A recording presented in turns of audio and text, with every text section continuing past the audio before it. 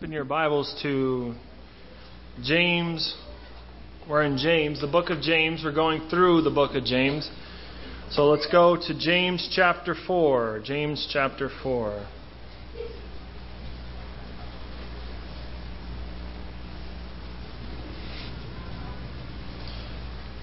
Our selected text for today is just 5 verses, but they're very powerful verses.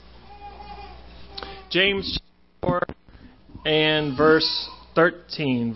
James chapter 4 and verse 13. Come now, you who say today or tomorrow we will go into such and such a town and spend a year there and trade and make profit. Yet you do not know what tomorrow will bring. For what is your life? You are a mist that appears for a little time and then vanishes. Instead, you ought to say, if the Lord wills, then we will do this or that. As it is, you boast in your arrogance.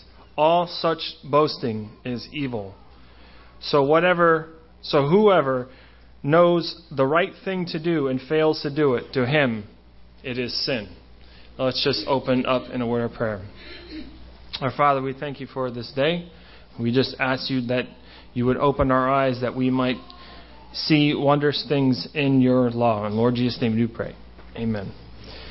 So I'm going to ask you a question. This could be a little bit interactive. If you were to categorize, or if there are some medical professionals in this room, how would you know if someone is alive? What characteristics would you look for? How would you know if somebody is alive? What would you say? Pulse? Very good. Yes. Pulse. So you would be checking their blood flow, their pulmonary system. If there's no oxygen, there's no blood moving the materials that we need for life, there would be no life. What else was there? What's that? Breathing. Exactly, right? Oxygen, we need that. What about... Did you have your hand up? What'd you want to say? Exactly. Your heart is pumping. I would have went with seeing, talking, somebody. But, there are people that we come across that can't see, but they're still alive. Or they can't hear, and they're still alive. Or they can't walk. And those things definitely show us that somebody is alive. But you guys all brought out the core things of life. Breathing, the blood flow, the heart, the pulse, everything. That the heart is working, pumping the blood, and that there's oxygen, getting the fuel for the body to move. Well, let me ask you another question. How would you classify a life that is truly born again or a Christian? What would you look at? Actions.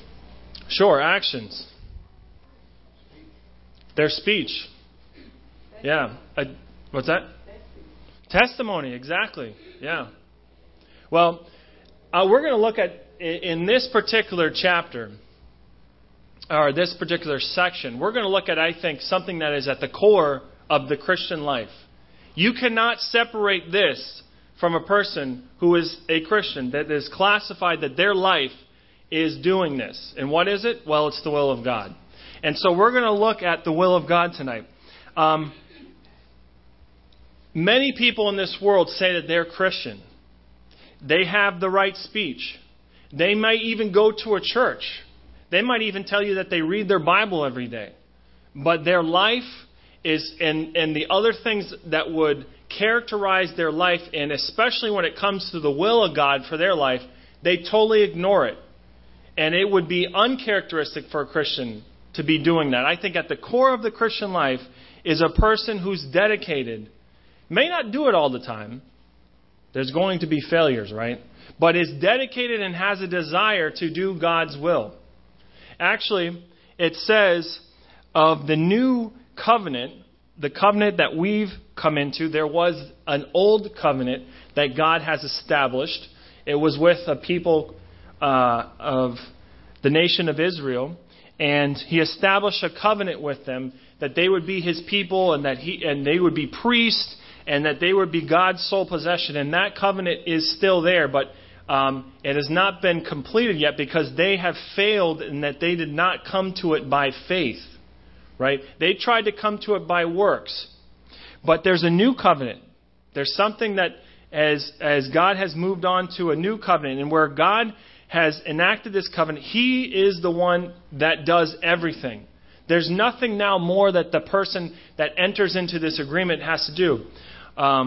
Think about those who own businesses. Think of like Luke or Joe. You know, when a person comes in to buy your services, or they want you to cut their grass, or they want you to do something for their teeth, well, they just, sure, they can do it for free, but there's an exchange, right? There's an agreement. You do the services, and I'll give you some form of payment. Well, in the new covenant, God does everything. And one of the things that He says that He does is that He will write His laws, where? Inside the body, inside the heart, right? Not literally inside my internal organs, but inside the person. Before they were trying, it was always outside, and they were doing this, and there was washings, and there was regulations. But now God is going to go into the person, revive them, and make them alive again, and write His laws inside their hearts. And so I think with that, we have implanted, God has been planted in us His will. Now, whether we obey it or not, that's another question, right? I mean, that's another story. But I think the Christian, as a whole, as they consider their life as a whole, right? There are Christians in this room, I'm one of them, right? That they can fall into certain different types of sins, but their main objective and main goal, right, is to do God's will. And so here in James chapter 4, I don't know if you've ever taken the time to go through James, but it's a very, very practical book. It's a lot like if you've ever read through Proverbs. Actually, the two that introduced Proverbs to us and James were the two same person, right? Larry Price. But he said in both situations is when you read these two books, you can pick up the first couple chapters of Proverbs. There is a flow, but after that, you can almost pick up a verse out of the chapter and just read it, and the next verse has nothing to do with it, right? There's little nuggets of wisdom. And here in James, he picks out different things. Now, there is a theme here, I believe, in James. I think we will get to it.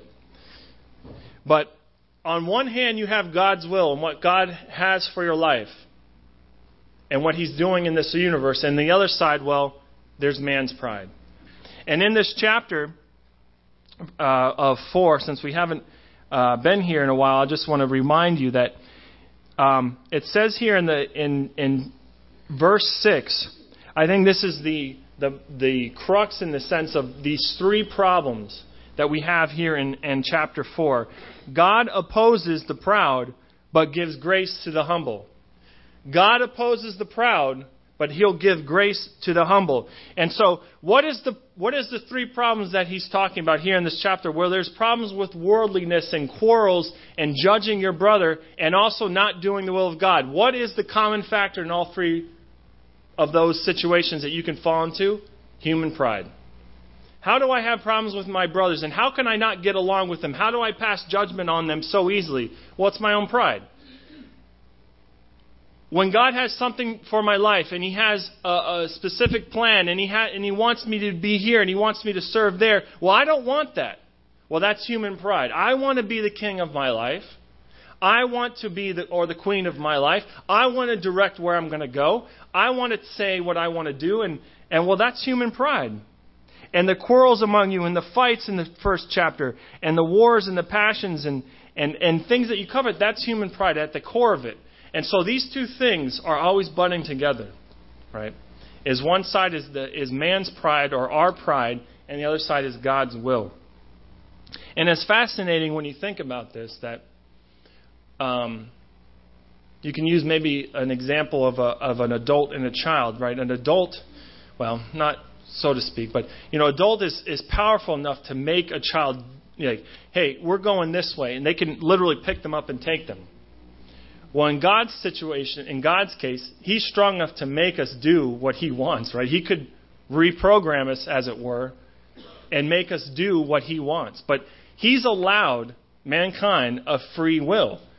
That He wants you and invites you. And that really speaks to the heart of God, that He would get pleasure out of His creation doing the things that would bring cheer to His heart or bring joy to His heart, doing His will. And so, guys, brothers and sisters, and those in this room, at the core of the Christian life is God's will and those who are doing it. And so we're going to look at, it's only 5 verses, but we're going to look at 4 different responses to God's will here in this chapter, in this section. And so, let's go to the next one here. Oop, a little too fast. Verse 13. Not many verses, and so we'll just continually go over it. Oh, one other thing. This is the first time I'm going to use this little device. I find it very helpful, but I can keep things in here that I wrote down that I wanted to say, but I never went to say it. But at the core also of the Christian, before we get into the chapter, the Lord Jesus Christ, there was nobody else that was sold out to do God's will except Him. And so if He's our example as Christians, we just don't need to look any further than Him. This is what it says of the Lord Jesus. It says that in John 4, that His food, His sustenance, things that He would use to satisfy or to supply His need in His body was none other than God's will. I mean, we go, sometimes when we get hungry, we'll drive across town to go to a certain restaurant that we want because we want that sort of food. Well, God's food, the Son of God's food was to do God's will. Jesus' food was to do God's will. Even at the end of His life, we made mention of it this morning. At the end of His life, He was in that garden. He was sweating great drops of blood, right? Thinking about what was about to transpire. He said, not my will, but yours be done. So even until death, even until the most difficult part that He had to go through, He set aside His own will to do the will of God. And also it says, there was some, this is repeated in several of the Gospels, Matthew, Mark, and Luke, but there were a crowd of people that came to Him and they were talking to Him, and then at some point His blood family came in, Mary and James, and it doesn't say their names, but His relatives came and they wanted to talk to Him, and they were trying to get to Him, but the crowd of people weren't there. They were blocking, and they said to Him, hey, your mother and your brothers, they're outside, they want to speak to you. And you know what Jesus turned around and said to the crowd? He says, the ones that do my Father's will, that is my mother, that is my brother, that is my sister. Those are the people that are closest to God. You can't get any closer than that, than those who are doing the will of God. And so what classifies those who are related to God is not blood or anything like that, is those who do the will of God. And also,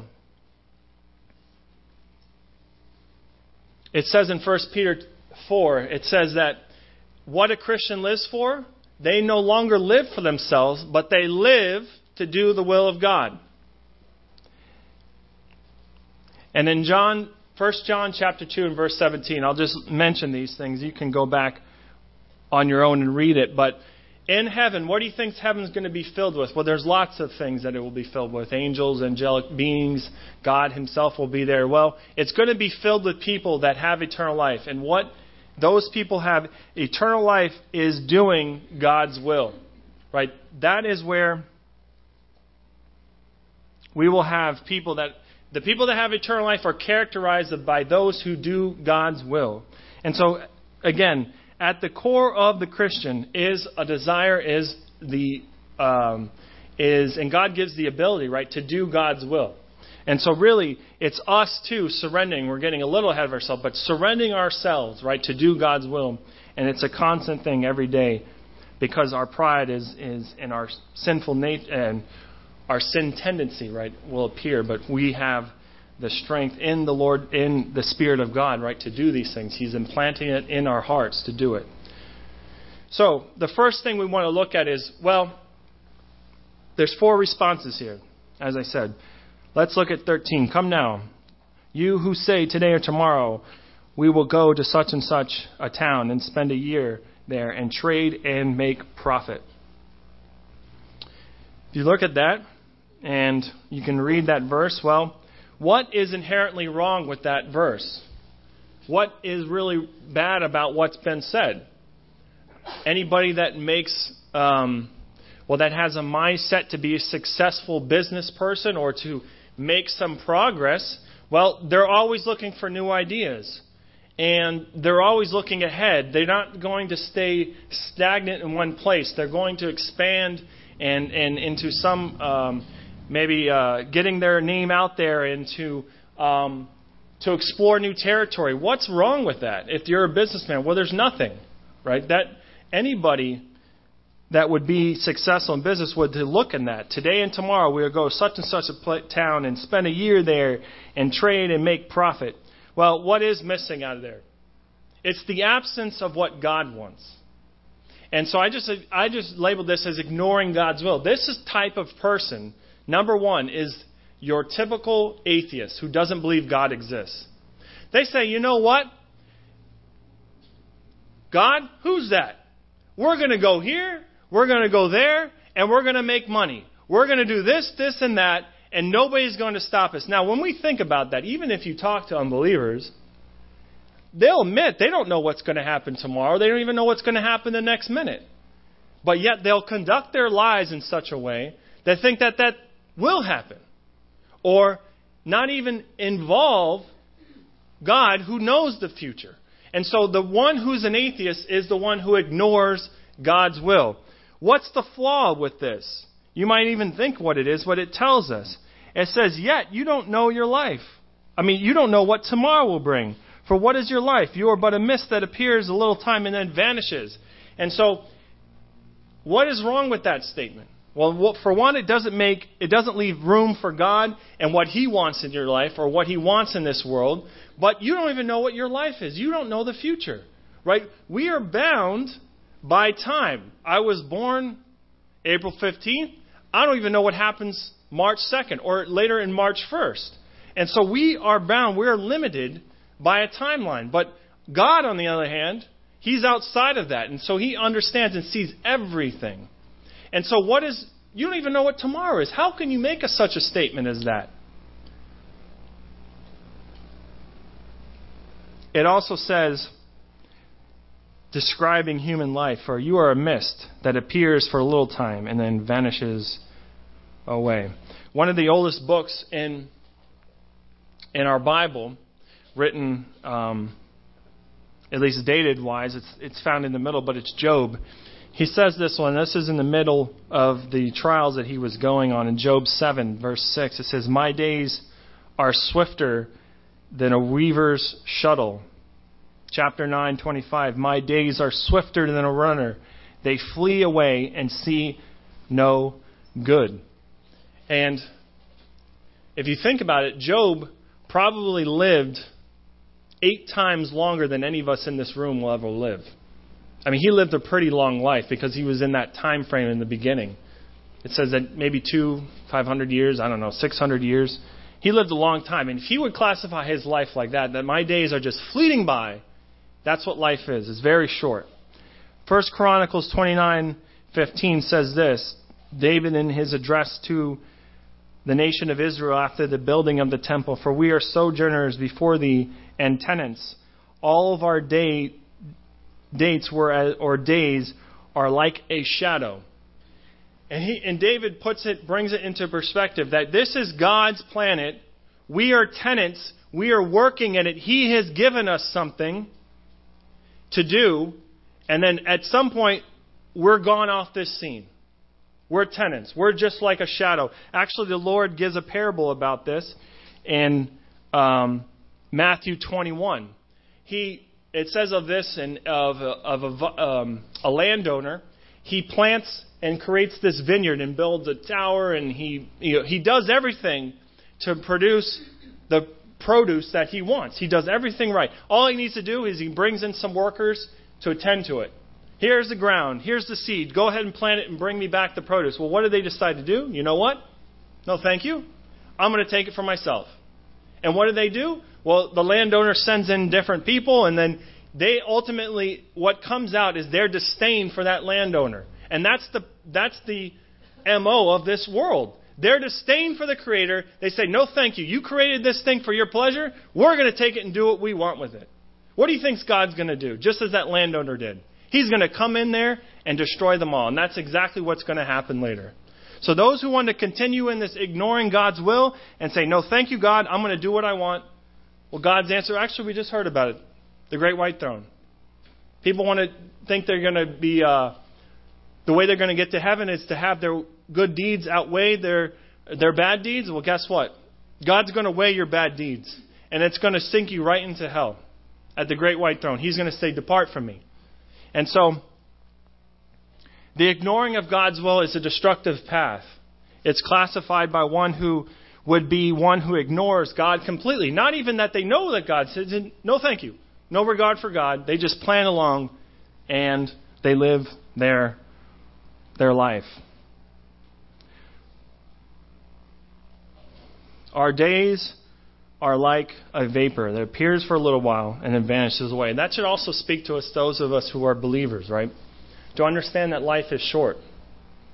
And to understand that while God has left us here as those tenants that were brought in to till his vineyard and to bring him produce, what exactly does God want to see in our own life? Does he want to see a persistent path of the Christian continually doing and fighting against what he wants in their life? Or does he want that Christian to bring him joy and to see them bring fruit and to live for God's will? Remember, it says in Peter, it says that they no longer live for the lust of this world and the lust of their hearts and those things that would please the flesh.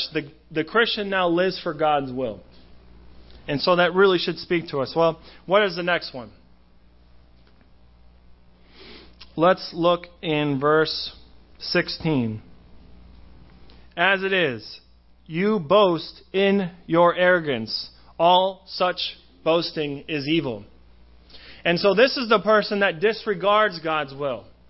They say, you know what? I know God's will exists. I know God exists. And I'm sure he has a will. But you know what? I'm going to do what I want. So different than the first person who it just completely ignores God. This person knows that God exists and says, no thank you. I'm going to continue doing what I want to do. And look what it says here. All such boasting is evil or wicked. If you look at that word, there was also another person who was described as the wicked one. Who would that be? That would be the devil, Satan. And what would classify that person who was created for God's pleasure? It says this, that he was a covering angel. He had a specific job or chore in his existence to do one thing, right? He was a covering angel for God's glory and to serve God. What did he end up doing? He says, you know what? Looked around. I want to be like the Most High. And all those I wills in Isaiah, I will be this, I will be that, I will raise up. And what did God do? He cast them right back down. And so his life now or his existence, right, is against God's will. So he would disregard it. And it classifies him as the wicked one. And so those who would boast against God's will or boast in their arrogance, it says here, all such boasting is evil. Doesn't mean that you become Satan, but you act just like him.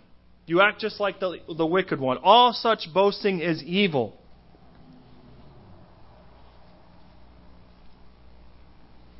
As I said earlier, that the one of the essential underlying problems of a lot of the quarrels and a lot of the James is very practical, as we said, but a lot of the practical nature in the things and why we come in there and we're judging our brothers, and as it says here, you speak evil with one another. What is at the heart of it? Well, it's man's pride.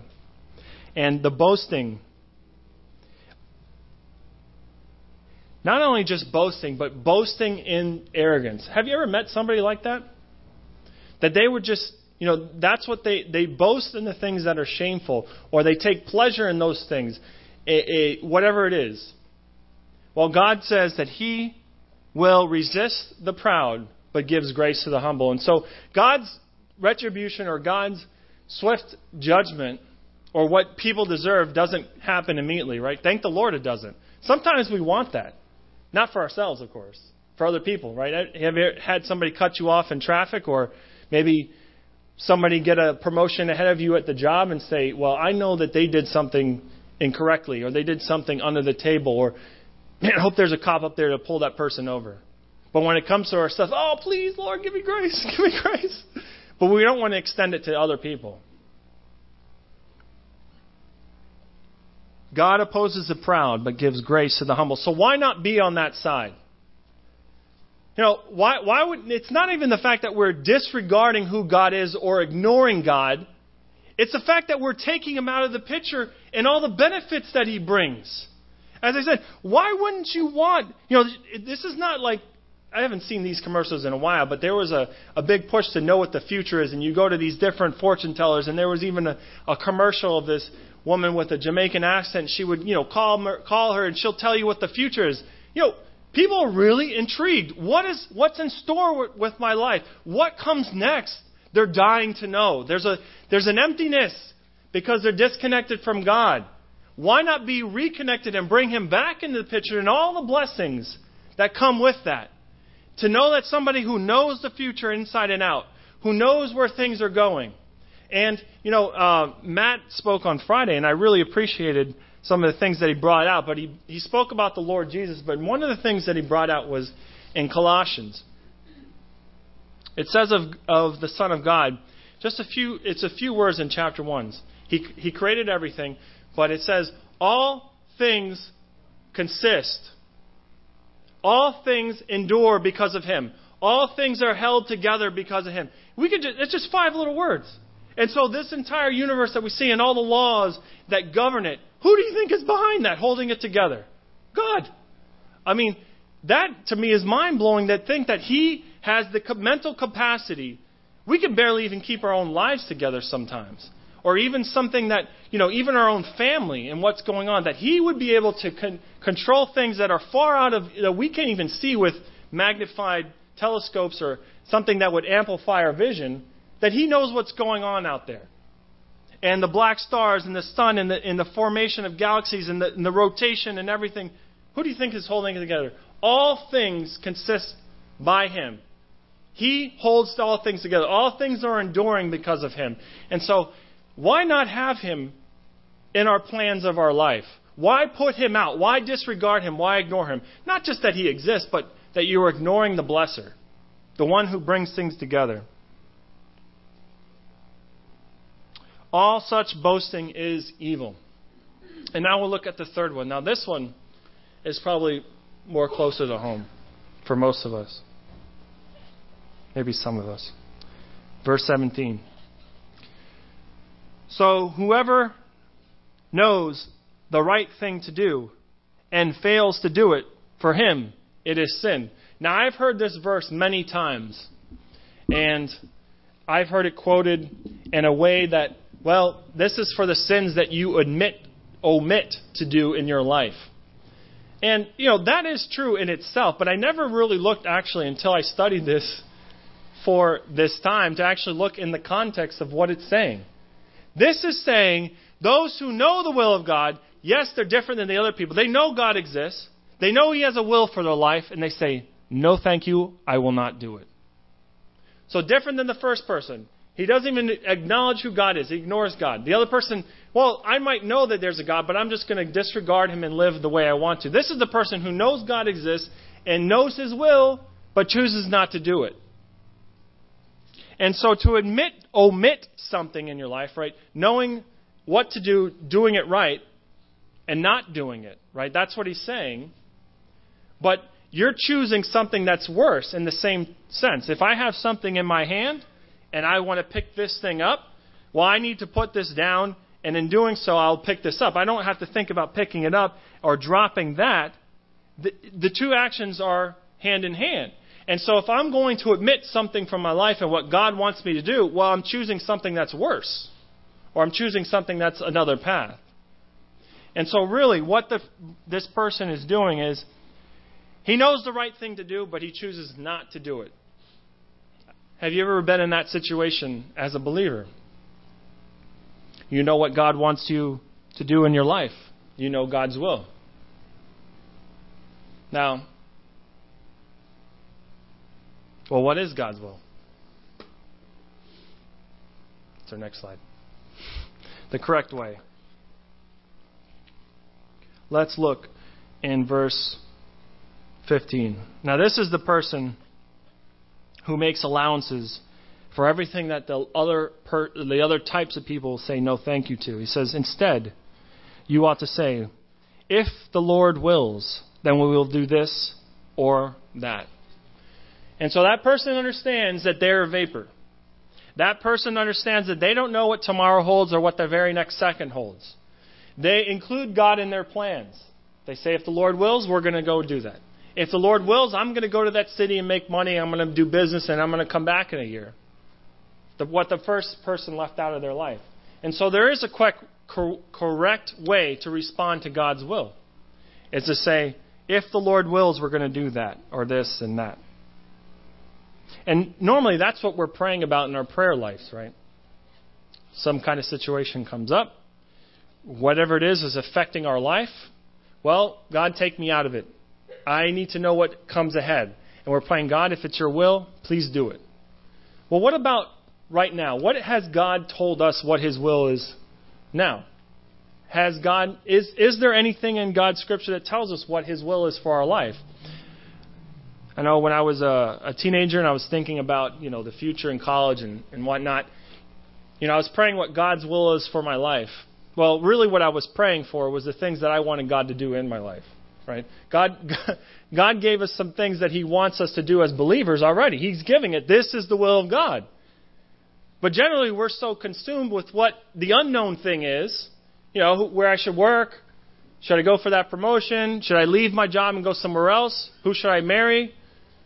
Should I buy this house? There's a new car. Ooh, I don't know. I think I have enough money. God, is this your will for me to buy? Now, does God care about those things in our life? Of course. Of course. But the focus, again, right, what is God already let us know what his will is? Well, let's look at a couple. And then we'll just end with this. We're just going to go this in the way that they appear in the Scripture, not necessarily any kind of order, but let's look.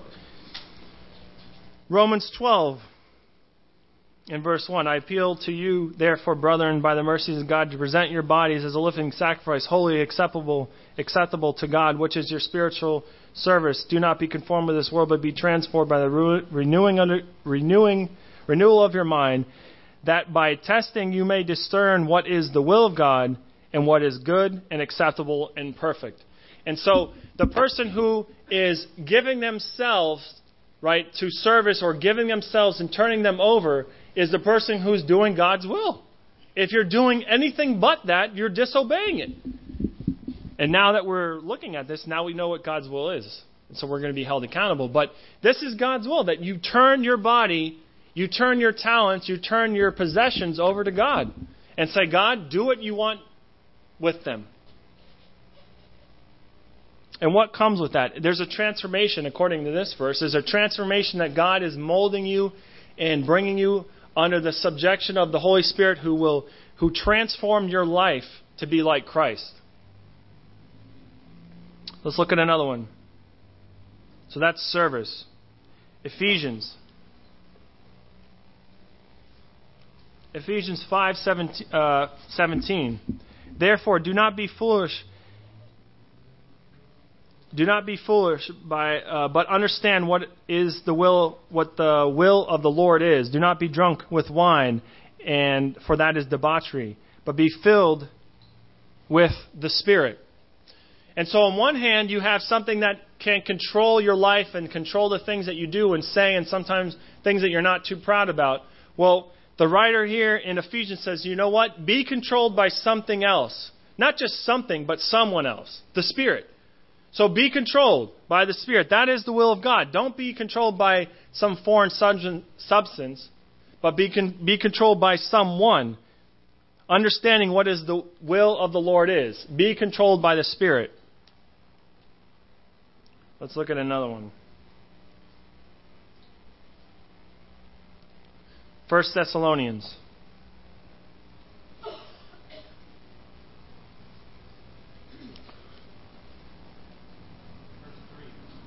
I put 1. Thank you. Verse 3. For this is the will of God, your sanctification, that you abstain from sexual immorality. Now, in particular, I put sanctified, or the idea of sanctification is being set apart. God sets you apart for something. He's bringing you out of something else and placing you here. But in particular, in this chapter, it's sexual impurity. How many Christians struggle with that? How many of us struggle with that? Well, that's God's will, your sanctification. That you be abstain from those things and be sanctified for His use. God would talk about in His Word and another portion of Scripture about different vessels or different objects that you would eat and that you would drink from. And He says that there are those that are common things, and then there are those that you bring out. Oh, well, President Obama's coming over to our house. I need to bring out my nice china set. And see, that's what we want to be. We want to be those vessels that are something that would bring joy to the life, to the heart of God, but that would be something not common. Well, what is the will of God for my life? Your sanctification. Being set apart for God's will. And in particular in this chapter, abstaining from sexual immorality. Let's look at another one. 1 Timothy.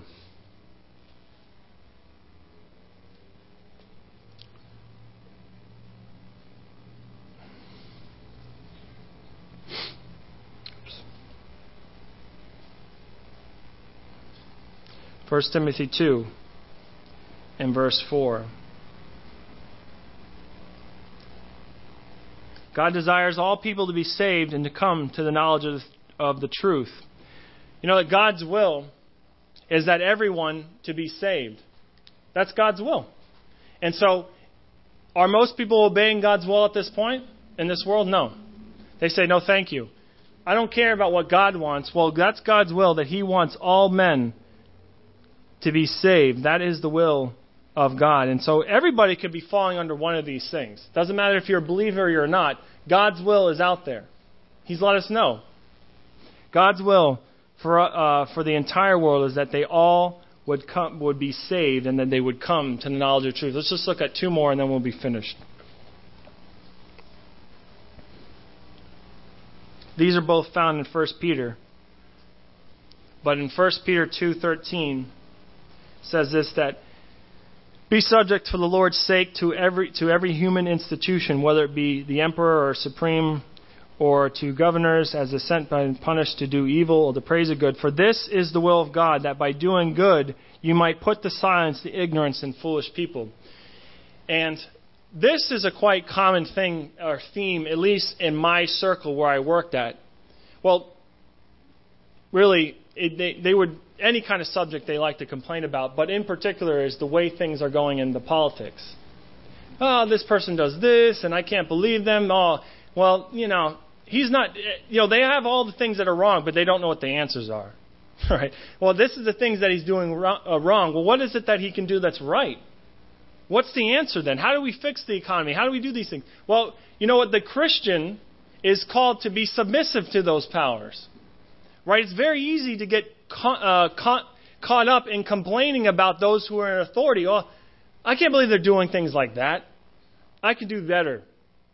And because they're not doing things this way or the way I think they should, I'm not going to obey them. Well, what's God's will for your life? That you submit to those authorities. Now, this is a tough pill to swallow for some people. Because we just got to look far. We have some bosses that are very hard to get along with. Right? God's will for your life is to be submissive to those people. All authorities. And when Peter's writing this, it says here in my translation, emperors. Can you think of any Roman emperor that were favorable to Christians? None. Some of them, they did some very terrible things to Christians. Putting them on crosses, burning them alive as torches, different things. I mean, that's awful. And Peter says, by the Holy Spirit's direction, submit yourself to them. And so God's will is to be submissive. That includes those, and this is a very popular theme now, is the complaint about police officers and what they're doing and over excessive violence and things like that. And I'm not saying none of that exists. But you're called to submit to those because they are the authority figure over you, right, in this land. They're the arm of the authority. So submit yourselves. And really, the entire Christian life is one of submission. Our Lord Jesus Christ, as our example, was one who submitted himself to the Father's will. And as our example, we're called to be submissive. Right? Okay. Also in 1 Peter, just one page over maybe. This one might be a difficult one for some to swallow. I know sometimes we don't like to think about this, but for it is better to suffer for doing good, for that should be God's will, than for doing evil. And so sometimes there's suffering that comes in our life. Right? A person who has transgressed the law, and now the full weight of the law has come upon them, and now they're sent to prison. They're in a place of suffering. But are they suffering for doing good? No. They're suffering for doing something that was evil. Well, God said that's not God's will that you suffer for doing evil. That's just natural. That's the natural laws of this life. If you do something wrong, you're going to have to pay for it. Right? If I'm not paying my mortgage, well, I'm going to default. There's going to be a penalty. But God instead said you should suffer for doing something good. And that might be a little tough to swallow because we want things to be in the natural order. I do something that's right, I should be rewarded for doing it. But in this life, sometimes it's the opposite, or it's the other way around. I do something that would be right, and in turn, something bad happens to me, and in the immediate. Maybe I get fired from my job for choosing to honor the Lord instead of maybe dishonoring Him. Well, God says that that's His will, that you should suffer for doing good. Now, we might not experience totally all the suffering that is out there that the Christians are enduring.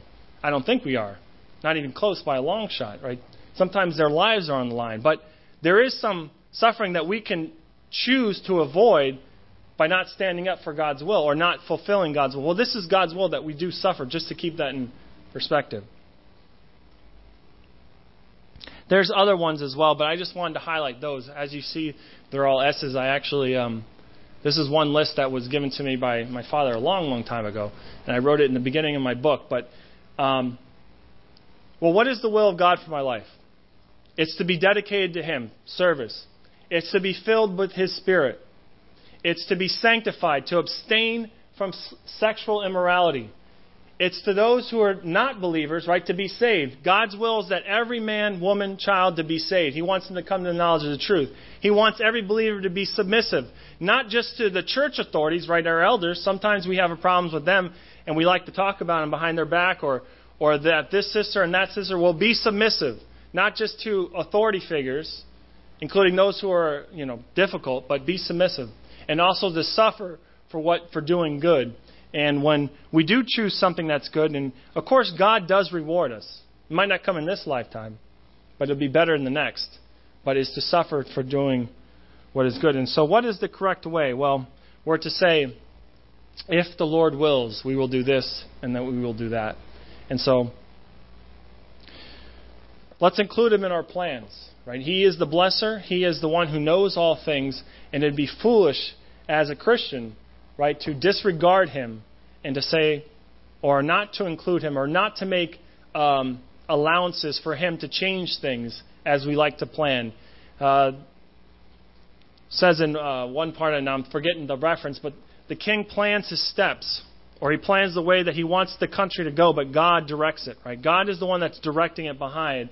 And so let's include Him in our plans and not disregard Him, but let's also obey His will. What is His will that He has revealed to us? Well, there it is. Service, Spirit-filled sanctification, to be saved, to be submissive, to suffer. There's other things as well. But let's be concerned about the things that He has revealed about us and be submissive to His own will and to fill it out in our lives. Let's close in a word of prayer. Father, we just thank You for this day. We thank You for Your Scripture, that it is a guidebook. We thank You for Your Spirit who has given us understanding. We just pray, Lord, that we would be doers of the Word and not just hearers. In Lord Jesus' name we do pray. Amen.